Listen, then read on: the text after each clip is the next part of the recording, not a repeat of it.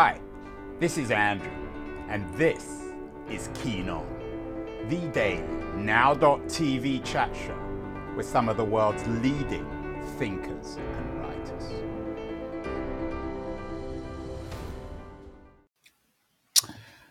Hello everyone, again today, 2 shows in a day, quite an achievement. Time flies, it's still August 24th, it's 2 p.m. on the West Coast in California. A little more than a year ago, back in June 2020, I spoke to the New York-based writer Casey Schwartz.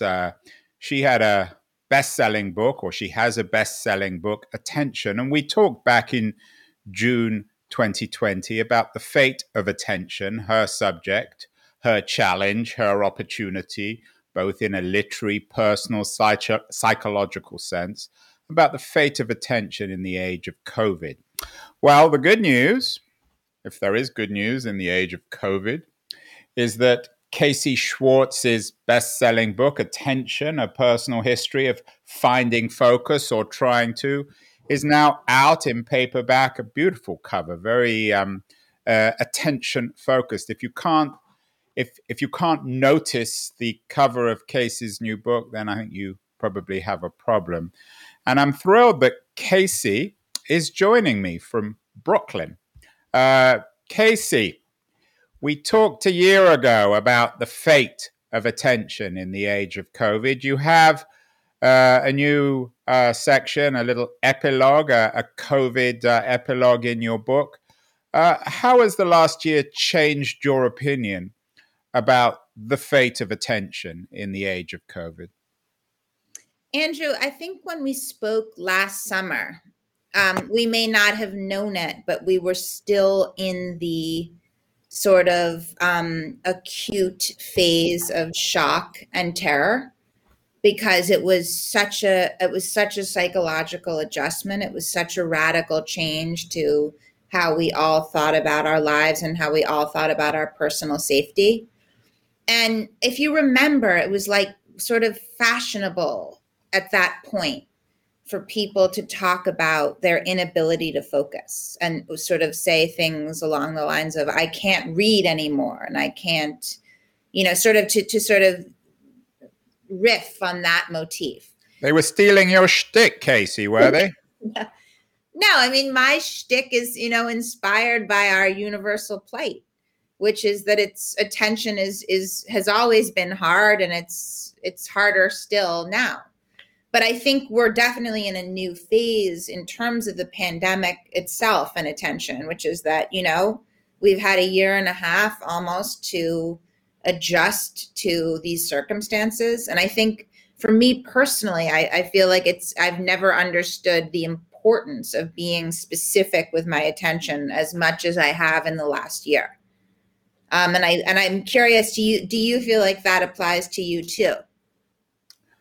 Well, I have to say I've been quite productive this year, perhaps because I've been locked at home. I haven't been able to go on airplanes or travel, and I find that traveling, which is another way I earn my income pre-COVID, giving speeches, is a lot of fun, but it's a tremendous waste of time. And when you gain or lose 8 or 9 hours, it's very hard to focus. So I've actually found the last year fairly productive, although I'm not sure whether one should always associate productivity and attention. Do you see these as the same things? I mean, I think, they're definitely linked, but attention is so personal and attention is so subjective. So it's hard to generalize in a way. I reread the book, Casey. It stands up. It's still an excellent read. You're a beautiful writer. And you begin, of course, well, not of course, for those people who haven't read it, you need to get it now. It's in paperback. There are even less excuses for not reading it. But you begin with your relationship with, I guess we could call it a drug called Adderall. Remind our viewers, Casey, for those who aren't familiar with your story or your book, about your complicated relationship with Adderall. Sure, Andrew. And thank you. I stumbled into the sort of the Adderall rabbit hole when I was 18 years old. Adderall is an amphetamine. It's prescribed for attention deficit disorder.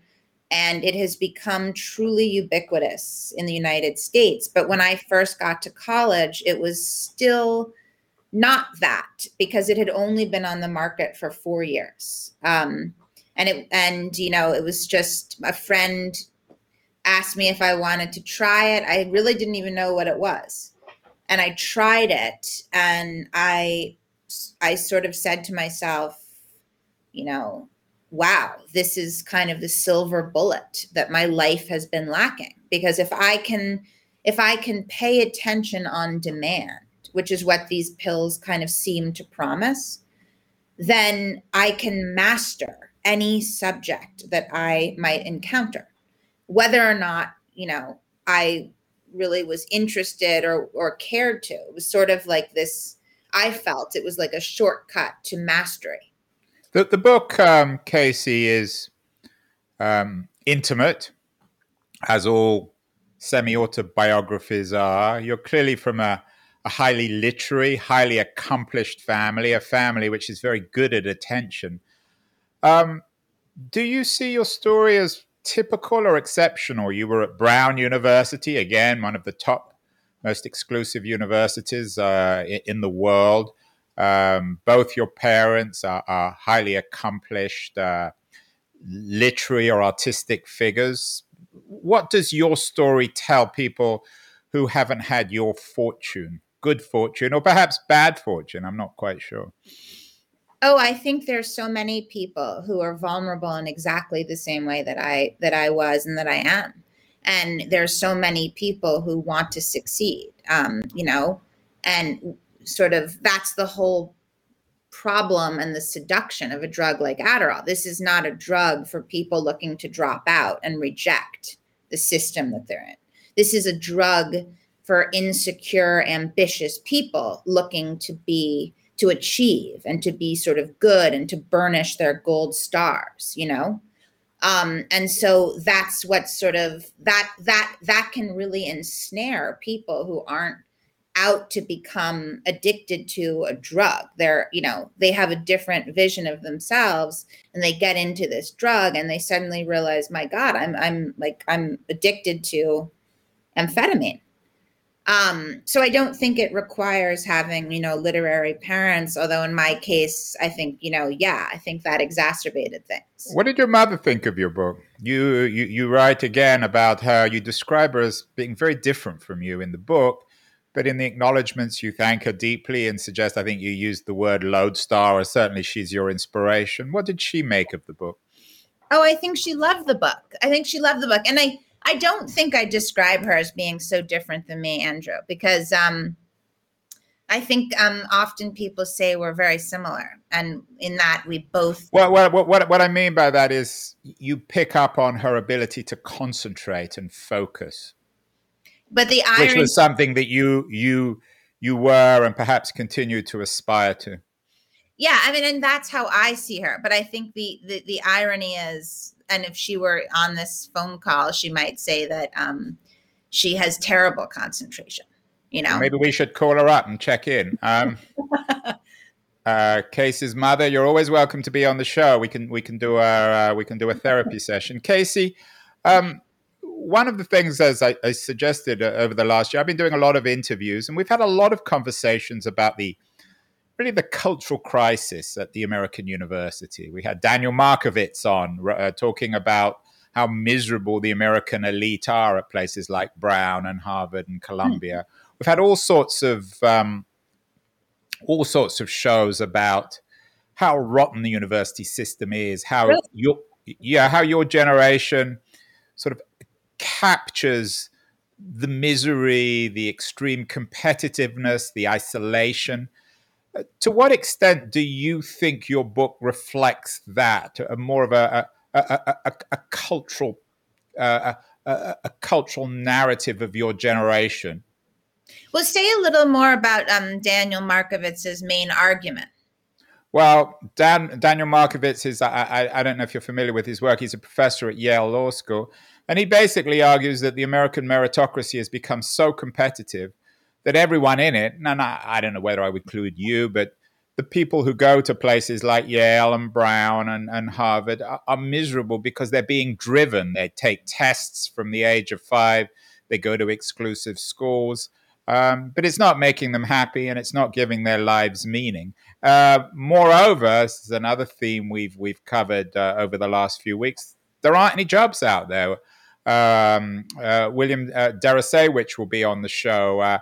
He wrote a piece in New York Magazine last month suggesting that everyone's borrowing more and more money to go to master's programs in cinema or creative writing at NYU and Columbia, and nobody's earning any money. So I'm curious whether you see your book, Attention, as more of a generational statement or fairly unique to yourself.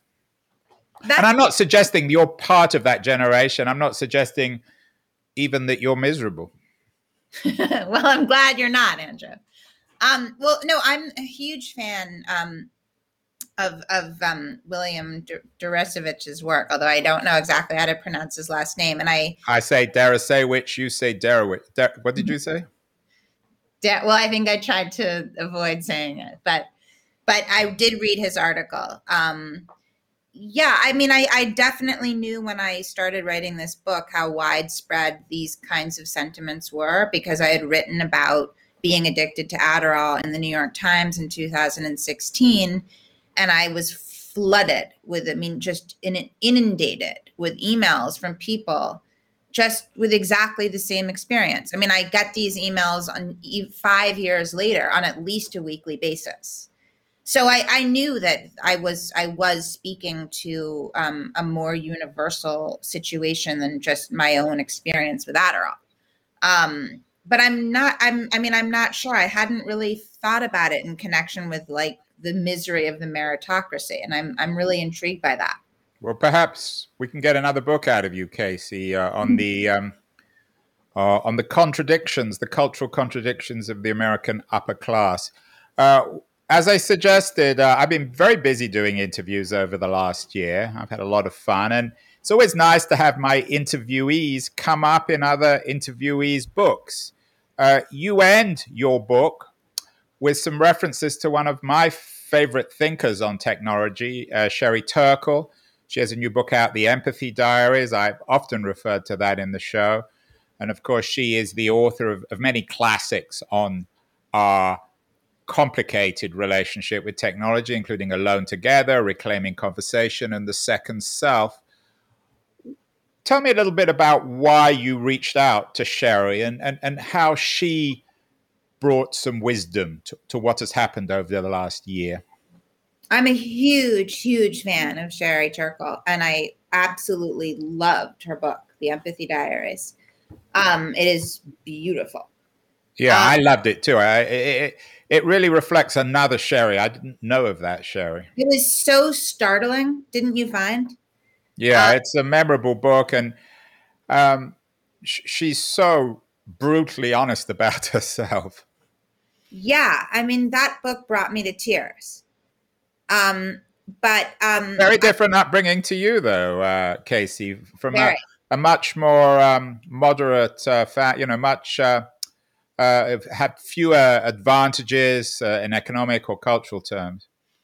Definitely. I mean, it's stunning that she slept on a cot in between her grandparents in a 1-bedroom apartment with her extended family all jammed in for the first decade of her life, I think. So, I mean, it's really unbelievable. And, I feel like there's so many situations where I've dialed Sherry to find out what she thinks, because the other nice thing about Sherry is that she's remarkably accessible. She always has time for people. But what can Sherry teach you and us about our experience in the pandemic? You end with a series of conversations you had with her while she was in was it not Providence, but one of the islands in New England? Yeah, I think she was in Provincetown. Yeah, Provincetown. But we spoke at the very beginning of the pandemic, and then we spoke about 8 months later because I was writing about her actually for the Times and her memoir. But I just remember that at the beginning, I was desperately trying to understand almost like what mental recourse do we have, right now, April, May 2020? What can we do with our attention so that we're not just in this horrible, traumatized, reactive state? And what really struck me then was her sort of saying that it was kind of a little bit aspirational to imagine like channeling a higher, concentration or a higher focus, because that was my hope. And then when we spoke again, almost a year had passed, and we spoke about how this is an opportunity to be so much more deliberate with where we put our attention. And we've sort of had a year of living on screen, and we know in a newly visceral way what are its limitations. And now as we re-enter the world, although it's sort of not clear now, is it, Andrew, that we're doing that? We can do it with a new consciousness, and not just sort of in a trance turned to our devices by default. What's your relationship been with your devices over the last year, Casey? Have you found yourself more dependent on them, or have you liberated yourself from your phone and your iPad and your computer? In the beginning, I mean, like everybody, I was clamoring for, that sense of connection online and the information to understand, what is happening. But I did find that by this past spring, I took social media, I just deleted it from my phone. It just sort of hit a boiling point, because I think without the fullness of normal social life, it's particularly horrible and corrosive to just be sort of on social media without that antidote of like real human in the flesh interactions that nothing is exactly normal online. It's not like the way that people talk to each other on Twitter is not the way that people talk to each other in life. And I think it's really easy to fortunately, right? Yeah. I mean, it's just so mean. And but it's also so banal, and I use that word carefully. I have to admit, over the last year, I found Twitter more and more unbearable. I avoid it like the plague now, because it's just depressing to go on and see people of my generation, a slightly older generation, make themselves look so foolish and be so repetitive and annoying and boring. So, yeah. Another of the characters, Casey, who has come up, who's in your book, one of the starring figures actually in your book, is Dr. Carl Hart. His book, Drug Use for Grown-Ups, is quite controversial. And I found him a fascinating interview. Has the last year changed your opinion on Hart's position about the legalization of drugs? Why would it have? I'm asking you, Casey. Oh, okay. Because I thought you had a sort of was there something particularly relevant about the pandemic? I mean, I found Dr. Hart's book interesting. I think he's really right, and it's urgent to point out how destructive the war on drugs has truly been, and how perverse so many of those drug policies are.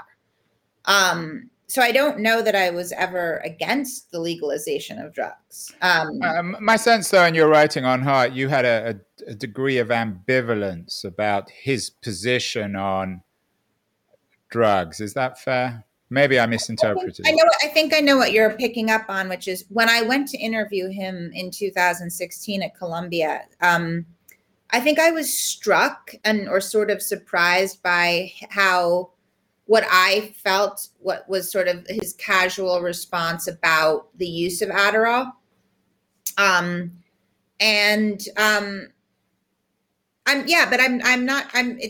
of course, Adderall is a legal substance. So it's not really about, the drug policies, which I don't disagree with him on. What about the issue of race and what has happened over the last year? I know this is not necessarily the focus of your book. When I talked to Carl Hart, he quoted James Baldwin on the legalization of drugs, and its racist undertones. Yeah. What's your opinion of the last year, Black Lives Matter, and America's attempt in some ways to come to terms with its racial, racist history? We've had a number of shows about that.